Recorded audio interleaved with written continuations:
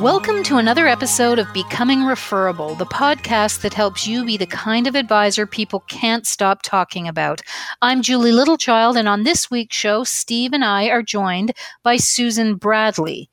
Susan is the founder of the Sudden Money Institute, which focuses on equipping advisors with both the skills and the tools that they need to really focus on the personal side of money and help clients going through transitions, which I think we can agree is probably every client at some point.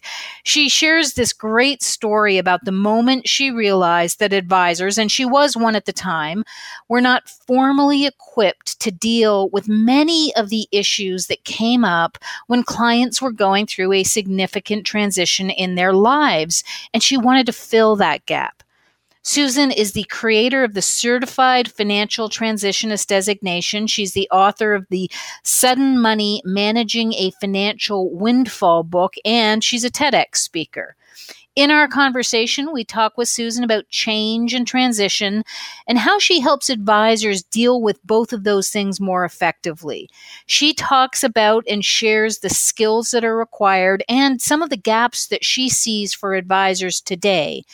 So we talk about how these skills can impact your business and how they can make you more referable. And I know you're going to love what she has to share. And with that, let's get to our conversation with Susan. Well, Susan, welcome. So happy to have you here today. Yeah, welcome, Susan. My pleasure. So look, I've got so many questions to ask you. I should say, though, that, the last time I saw you, and I can't say this about everyone, we were driving around the streets of Mumbai trying to find a tailor. So that was my last experience with you. This will be a little different. I think we're now in a territory we know something about. We could have used Steve that day, too. It would have been good. We probably could have. It was a great experience. So Susan and I had the opportunity to speak with Network FP in Mumbai, and it was just an awesome experience. But we did go on a little adventure. Oh, that's very cool. Day. Well, what's a trip to India without an adventure like that, right? Exactly. Exactly. So Susan, look, before I kind of jump into the 101 questions I'd love to ask you, it might be helpful just to start with a little background. So maybe you can just sort of tell us a little bit about the work that you do with advisors and maybe even just the path to this point. Path to this point. Okay. My background is that I am a CFP from the early 80s. Love the profession. Always have and probably always will, but I'm no longer a practitioner. I sold my practice almost 15 years ago so that I could concentrate fully on what was then the Sudden Money Institute, still is, but we have an active division that we talk about a lot now. The way I made that shift is I realized through some events that my training had not really prepared me for people that were in what we call a sudden money experience. And I thought beyond that as I was looking at divorce and widowed people and business owners, etc., I realized that when life changed, money changed, and I didn't really have a change management model built into my financial planning model that I was using. I'd been using for over 20 years at that point. Well, and Susan, could we dig into that a little? Because if I remember correctly, that exploration on your part actually came out of a class action lawsuit. That's right. It was a group of 300 or so women, and it was against Dow Chemical for actual impossible medical complications because of breast implants. And the lead lawyer on this, who was the lead partner in a major PI firm, was telling me about what the women were doing. They were what we now call future spending. They were making commitments for to other people, to themselves, mortgages, cars, etc., that they would take care of when the money came in. And that's a shocking thing for a financial planner to hear. And when I said, how many people will have money a year after you get it for them? He said, slim to none. And I was absolutely shocked. And I said, that just can't be. And he said, it's not my job. Just like pass the salt. And that comment really, when I look back on it, I didn't understand then. That changed the direction of my career and my life. And I went to fill in the blanks and figure out what I could do. I was going to write a white paper for that firm, and we had negotiated that. And I thought other people in the profession would have done this ahead of me. So I went to the academics. I went to some of the larger chapters, trying to find somebody to tell me about it. And I was just going to write about it. I didn't need to create it, but it didn't exist. And Dow went into bankruptcy, and so did many of the women. So it just wasn't okay. And for whatever reason, I couldn't leave it alone. So that's the beginning. And when you say I mean, what was the problem that you were trying to solve for at the time and continue to do today, I guess? Well, in general terms, I thought the problem for, say, future spending, or for a widow, or for people retiring that were making choices and decisions that really seemed to be against their well-being. I thought the problem was financial literacy. Mm-hmm. And if you look at it from a point of view of financial literacy, you will frequently get nowhere. It's really transition literacy. And I had been in the financial literacy movement since, I guess, the beginning of it. And NIFI and people like that are doing fabulous work. And it's really, really important. But it does not cut it when life is shifting, when money is changing and life is changing. It is a transition. And we did not have a financial transition model. How to help people anticipate, manage expectations, how to sort and prioritize the flood of decisions, how to help people make one or two decisions when it looks like they have 100, how to get comfortable with uncertainty and give yourself time to figure it out, how to understand what really needs to happen in meetings and communication and presenting information and helping people when they're cognitively impaired for a while, when they have language impairment. It's all temporary. Well recognized. The psychologists call it, they call it a disorder. They call it adjustment disorder.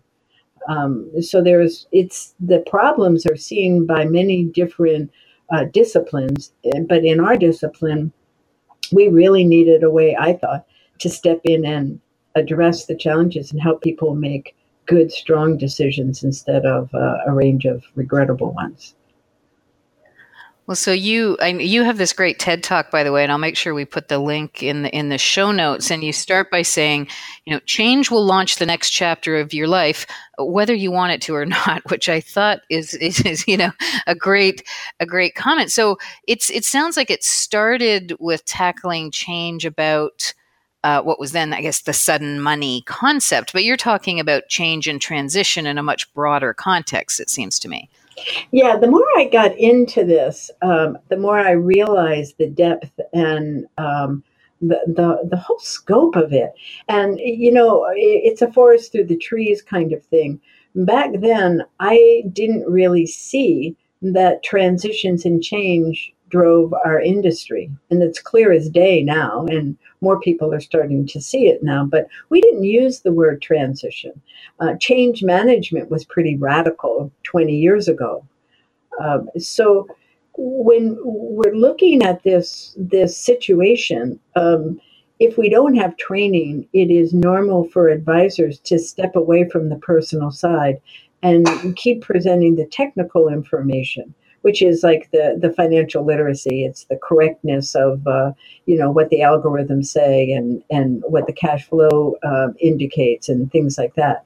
Susan, what I love about your insight about this is that, I hear a lot of advisors talking about identifying people who have money in motion, and they're just looking at it as a technical exercise.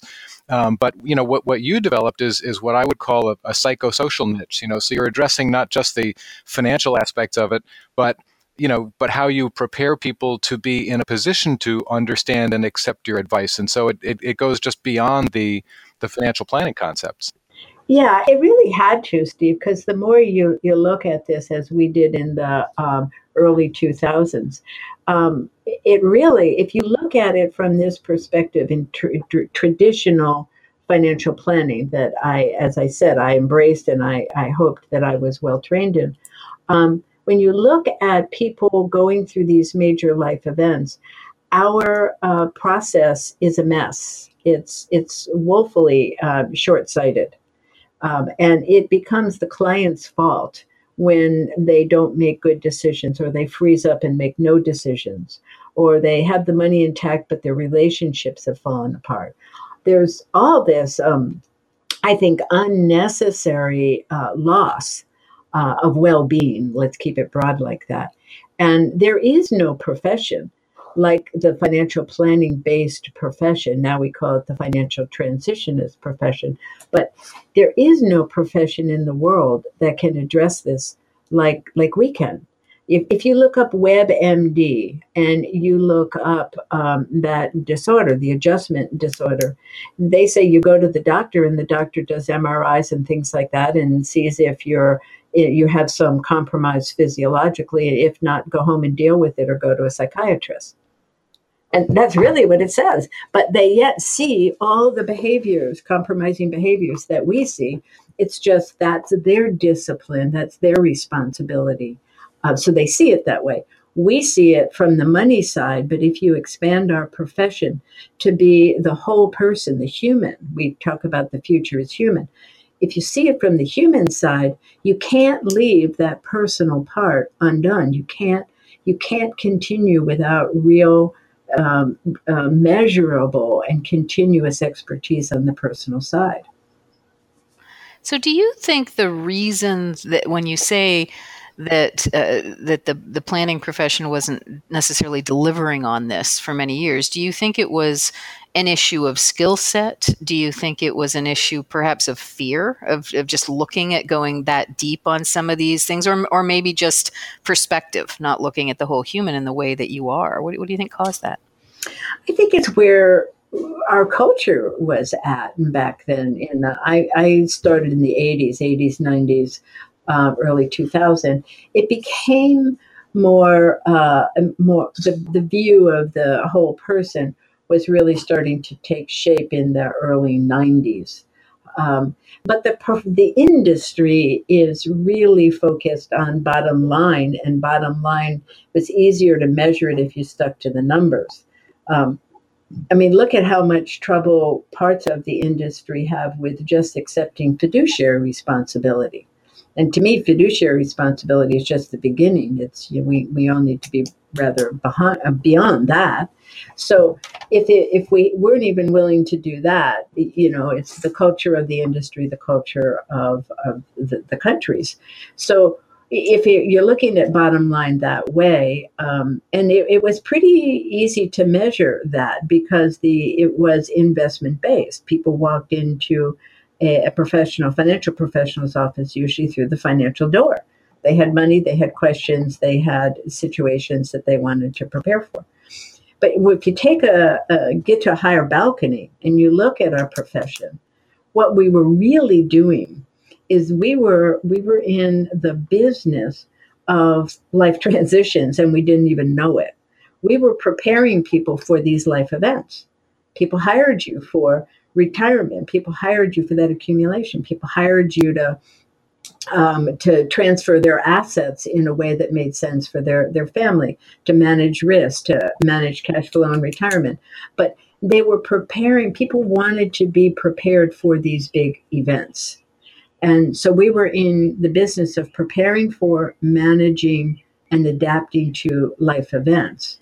But we weren't standing on that balcony then, so we didn't see it that way. We saw it as a numbers thing. And we got really good at it, and we are good at it.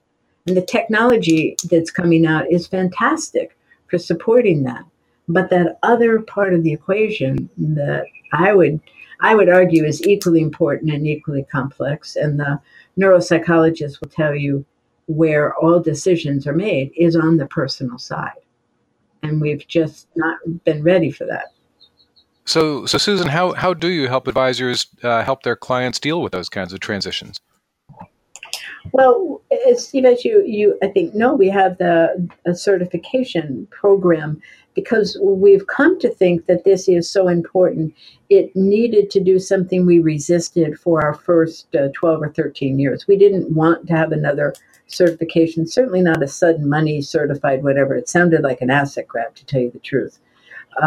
But as we studied it and did more research, etc., we realized that we needed very specific skill sets, we needed protocols, and we needed a continuous training track that was practical for the average financial planner, anywhere from the lower income families to the highest net worth families, in the private banking to the one-off financial planning office, and all the brokerage. These problems that are challenges, it's not really a problem. Life events are really usually good things. And people are not always hair on fire, freaking out and, imploding their life. Thank goodness. But it does happen. And you want to keep them from that, to the edge of the abyss. And there's process you can do to help clients even before it, as soon as an event is identified, even if it's retirement 5 years out. So they've already started their transition. So what are some of those building blocks of skills that they need to be able to help clients through these? Thanks for asking. I was going off in my tangents, as you know I can. So the first thing that we teach, the first tool, there are 9 tools in our 12-month program that's broken into 6 2-month modules. And the first tool that we have is a bit abstract, but it's a way of having conversations with the client about what matters. It's called Purpose, Method, Outcome, where we converse with the client and help them establish what is their emotional why behind whatever it is, their engagement with you, to their divorce, or their any major issue. Before we go into the how are we going to do this, we want to know the why. And it's a very strong thing to do because it helps client and advisor go to the truth place when the going gets tough. And it usually does get a little confusing, at least. The next tool that we work with in the beginning is a communication preference tool, where we don't tell someone who they are in terms of communication. We let them tell us. But people need a way to really think about it and identify and articulate what would be best for them in meetings. How are they going to be comfortable and productive? Before a meeting, at a meeting, after a meeting, how do they like to see information? Some people like the whole McGill and they got to read it all. Other people just want to see 2 bullet points and tell me what to do. If you don't know the difference and all the in-between, you spend time that doesn't need to be spent, and maybe even keep people from their decision-making. Also, how people make decisions. Some people need to process for 2 weeks after a meeting. Some people want quiet time in a meeting. Once you understand how they are best at meetings, decisions, and assessing information, it is so easy from a practice management point of view to set it up so that each client is really at their best. And it doesn't mess with the efficiency of practice management. So what we do, go ahead. Yeah, I was going to say, just to sort of highlight how that works. When you and I spoke at one point before, you had a really good example of helping people find their comfortable way of doing that. And you told me the story of one advisor who was asking the one particular client about that, and they said, well, I just need 10 or 15 minutes of quiet time to do that. And so can you tell us a little bit about how the advisor dealt with that? Yeah, and that was someone who had worked with that advisor for many years. He was a business owner. He came in twice a year. He did these 2-hour, get it all done kind of meetings. And then he would leave with all the decisions to make and not make another decision until the next meeting. Because he was busy, He'd Sure. walk out the door and think, I've got to get gas before I go to this board meeting. Oh, my kids need this. And he's forgotten it. So when they did this, so we don't do it just with new clients in transition. We do it with all clients.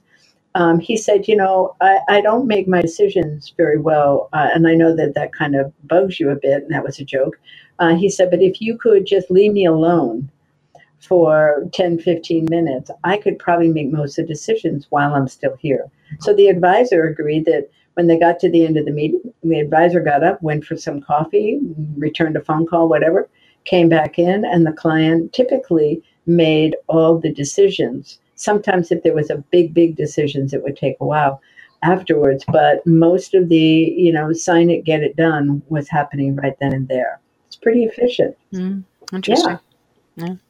Some clients can't take a long meeting, particularly in transition. And if you can figure that out with them when you do this exercise, you know that they need to keep meetings under 30 minutes. You're going to say the most important thing first, and you're going to have one topic at a time, and you'll probably have 4 or 5 meetings, but they'll be short and they'll be effective. And the client builds confidence by doing it that way. If you overwhelm them, then they think they're a mess and this thing is going to go on forever. And, they have a lot of fear and concern about themselves as well as the whole process. And these things are not hard to do. It's just you need a process to follow. So we have the people in training do 6 of these with clients, write up their experience, and then we discuss them in study groups and in larger group experience calls so advisors can hear each other. One advisor in India yesterday said, I didn't like doing this. I didn't feel comfortable. It wasn't natural. I read the textbook. I did everything. I wrote down all the questions. So we don't have people do it mechanically, but she was doing it that way. She went by the book. And she said, I was literally sweating. And so I did it. And you got to give her credit. And she said, but my clients loved it. And they talked for 40 minutes. Usually it's 5 to 10. And I learned things about these people that I had never, ever known before. Uh-huh. So that was her report on her first time. Yeah. And sometimes it's just letting the client talk about what they're going through before you actually get to the financial agenda, right? Oh, absolutely. That's we do that in our decision-free zone. We ask people just to let it all out. What are they thinking about? What's going on? Who's supporting them? What do they worry about? What are they hoping for? And as we're listening, we're really listening. So at the end, we can say, okay, so this is what I'm hearing. And you capture what you heard in single words or just a few words, and we scatter it across a page. So there's a visual that confirms to somebody that there's an awful lot going on. You can't possibly act on all of this. So we want them to have an emotional and cognitive reaction that it's time now to organize all this stuff. So from there, yeah.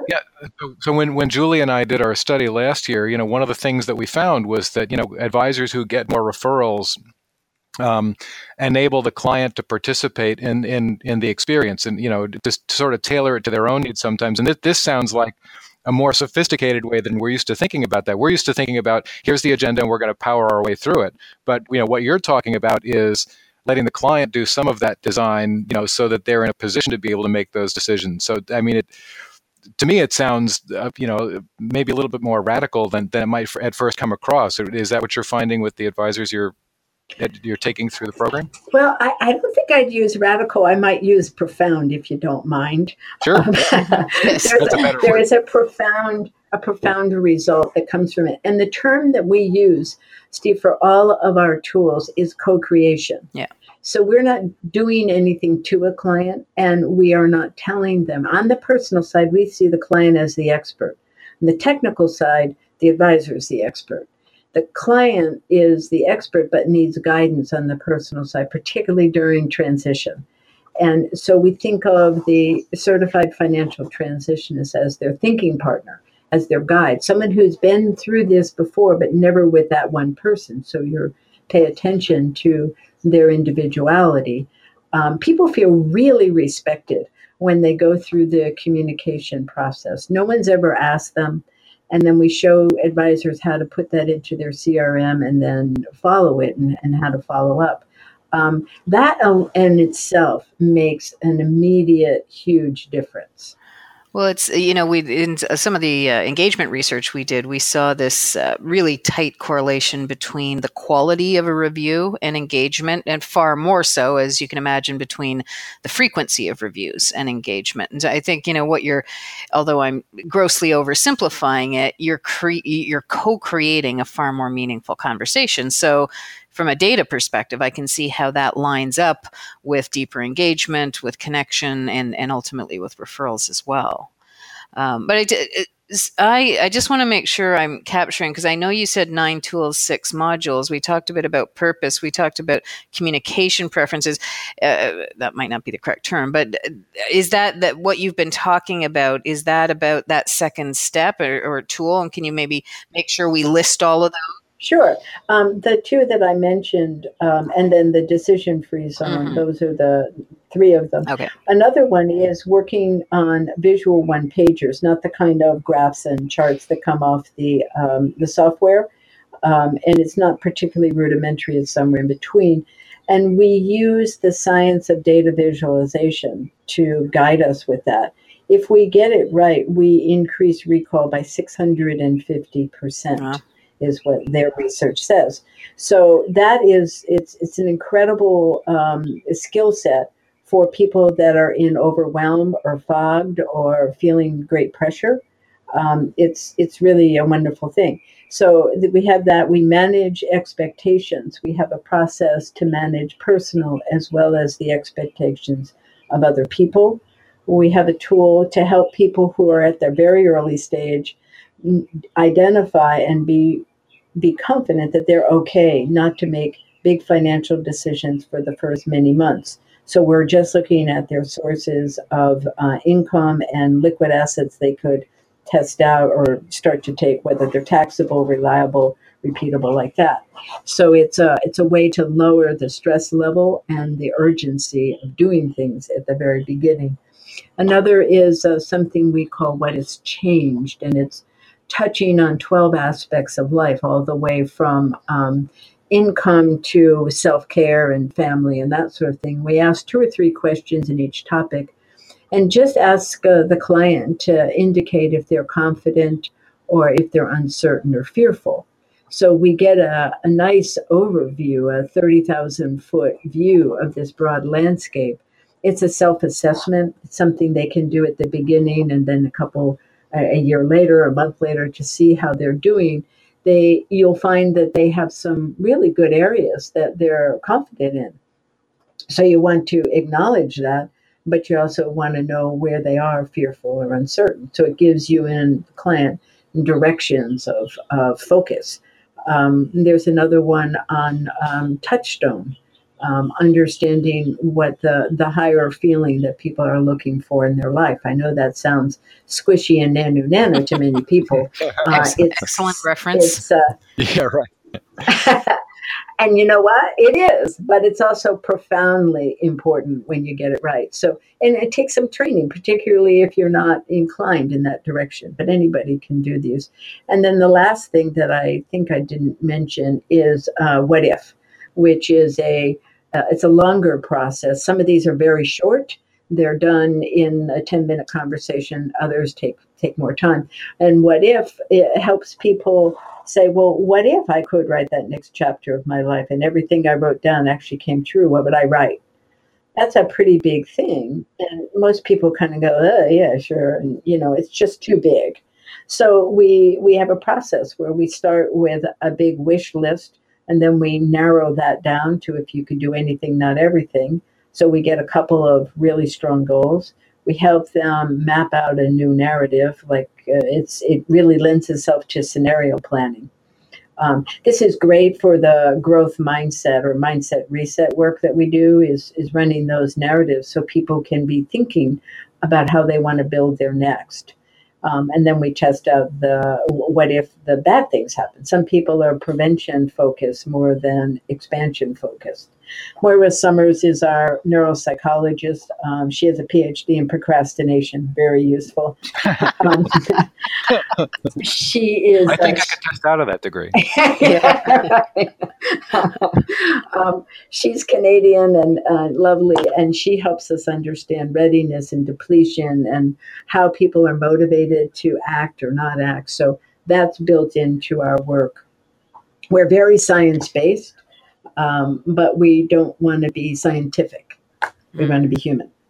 And what I find so fascinating is, we can talk about these issues and we might read an article or a book, but you've said, no, we need something new. It's the Certified Financial Transitionist. Can you give us a little perspective on what's involved? So you've talked about obviously some of the tools you use, but what's involved in actually getting that and keeping it? Yeah, it's mostly a virtual program, and it is monthly. And we have a textbook. We have On-demands, we do CE for people, so we have quizzes after the on-demands. We have experience calls and study group calls. It's experiential learning. You're working with the client, and you're writing it up and discussing it with your peers and with the trainers. At the end of the 12 months, there's an 8-hour exam. And we are very proud of our exam. We have people who, that's what they do, is they write exams. So once you do that and you have all the assignments, the experience assignments in, then if you're a CFP, CFA, PFS, or CIMA, you can hold the CEFT, is what we call it, designation, and there is a continuing education requirement. Most everything we do is approved by CFP board and usually the others as well. So it's a dual purpose thing. And for 70% of the people who go through it, they go on to continuous learning tracks. We have 2 years of advanced study and then mastery study. So we have a 90% renewal rate, which helps us understand we're doing something right, but every year we have to earn those renewals. We have to be a continuous learning community. And so, Susan, we've talked a lot about the value to clients about this, and why it's important to look at it from this perspective. The podcast is all about getting referrals. So we'd also like to ask you a little bit about what kind of impact does this kind of skill set have on an advisor's business and how he develops it? It's really interesting, Steve. In the beginning days, people thought about advertising that they did this work. Like in traditional advertising. It turns out the referrals is really the strongest way to build your business. If you're giving clients a transformational experience over and over again as they meet with you, which is what we are designed to do, they will naturally refer. So referrals go way up. Retention obviously stays very high. But also referrals from centers of influence, because usually there's nobody else that has these credentials that can really talk about this. Everybody can talk about it in general, but CEFTs are really deeply trained. So they can use terms like language impairment and explain where that comes from. And a divorce attorney gets it right away that this person is the one that my clients need to go to. And you can do seminars, education seminars for COIs, and you can do programs for your clients. But sometimes just keeping the materials around so people see it and say, what is this? Everybody thinks it's a really cool idea that there's a technical specialist who also understands life transitions. It's a thing. Well, and I think you also get to the issues that people do talk about, right? I mean, there are many advanced designations on the technical side, but I know I don't go out to dinner and talk about those things. It wouldn't come up, but maybe that's just me. But the things that I think these kinds of conversations are exactly the kinds of conversations that friends are having with friends or families are having, and so it would lead even more naturally to that referral. My view. Yeah. If you think about it, you don't necessarily want to refer your neighbors or your family members to someone because they got you a good investment return. There's a lot of risk in that. But to say that, this advisor is really trained in life events. You should see what they did for this widow or this divorced person, how much they helped. If you're the specialist in life events, that is the driver. They say that 70% of people who hire advisors do so because of life events. Many people think that that's actually low. I don't know. But it is what's happening in our world. I mean, just look at the baby boomers. Once you hit 50, your life speeds up, and these events happen more frequently and tend to overlap. So it is what's happening in our country, in our world. When I work in all the other countries, it's the same thing. This is what drives the business. Yeah, and just to build on what Julie was saying, it's hard for me to imagine clients getting together with friends afterwards and saying, I talked with my advisor, and this, rotational cyclical asset allocation strategy is just fascinating. But I know that clients talk with their friends about, I met with her, and she just, she really understood me, and she really helped me get my story out, and so talking about the things that are going to attract people as referrals. So yeah. So there's going to be a lot of advisors, I think, who are interested in learning more about the formal training that's involved, and we'll make sure we include links to all of this as well. But I'd love to ask you, just as we're kind of getting close to wrapping up, that assume someone's looking at that longer term, but it's not going to happen tomorrow. Are there some shorter term things that you think advisors can be doing to make progress in the areas that we've talked about? Yeah, actually, our new website that should be out in 2-3 weeks now. We've been saying that for months, by the way, but now we mean it. So I would say it comes out in the month of May, and we are intentionally building CE-based webinars and things like that for advisors who are not in our program. We have articles and we have blog posts on our website right now that I hope will be very useful. But we intend to continue with our faculty and our trainers to offer education programming. And we have workshops. Like there's one that will come out this year with Carol Lee Roberts, who's the head of the Certified Divorce Folks. And we're going to team up and do a one-day half on the technical side of divorce planning and then me on the personal side. So things like that will be coming up, and they'll be announced on our website. And we can come to areas. I do a lot of conferences. I think I have 12 more to go this year. So I like to be at those things and give information and education, not to go sell. And let's not forget, if someone wants a jacket made in Mumbai, you are the person to direct them. Look, let me just ask you real quickly, where can people find you if they're looking for all of that, those wonderful resources that you just pointed out? Easy. It's suddenmoney.com. Awesome. And from there, you can find the email address, info@suddenmoney, our phone number. We're happy to hang out and talk with anybody that has an interest or has a client situation that does happen. If you need a little bit of help, even if you're not part of the community, happy if I have the time to spend some time with you. That's wonderful. Generous offer. And Susan, thank you so much. This is, it's so deep, a lot of what we're talking about. I feel like we could go on for hours, but it's been great to get your perspective and really appreciate you being here today. Thank you. It's really a pleasure to be with both of you. I love your work and I love your podcast. So I'll be listening, not just for me, but for all the other great people. Well, thanks, Susan. Thanks for joining us. Oh, thank you. Pleasure. Hey folks, Steve again. Thanks for joining us on Becoming Referable. If you like what you've been hearing, please do us a favor and rate us on iTunes. It really helps. You can get all the links, show notes, and other tidbits from these episodes at becomingreferable.com. You can also get our free report, 3 Referral Myths That Limit Your Growth, and connect with our blogs and other resources. So until next time, so long.